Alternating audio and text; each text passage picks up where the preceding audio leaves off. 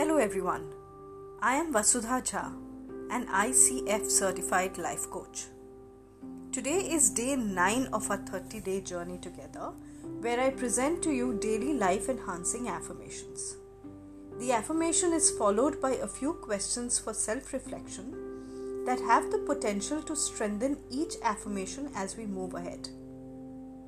Affirmations are mental vitamins, providing the supplementary positive thoughts we need to balance the barrage of negative events and self-beliefs we experience daily.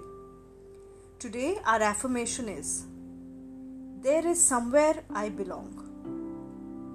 There is space in this world for me. I belong to a unique place that caters to my mind, body, and soul.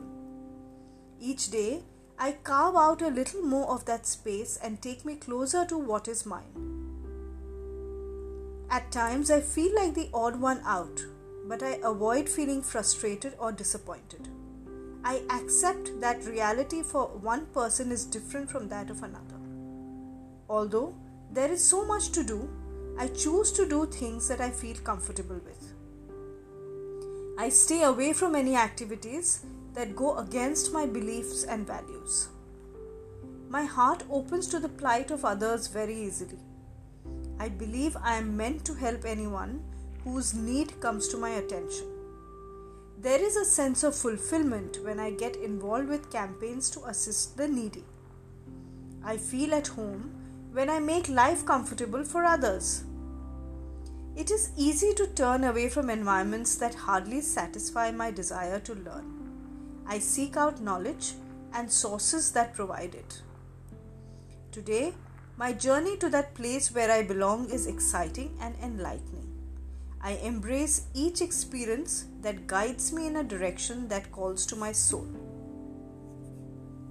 The self-reflection questions for today are: what red flags do I use to determine if someone's behaviors are toxic? How often do I get frustrated as I search for that feeling of belonging? What are some of my traits that attract the energy I am interested in? It is an honor to be able to enhance your experience of life through this podcast, and your appreciation makes the effort worth its while. Thank you for your time, and I wish you a day of belonging and calm solitude.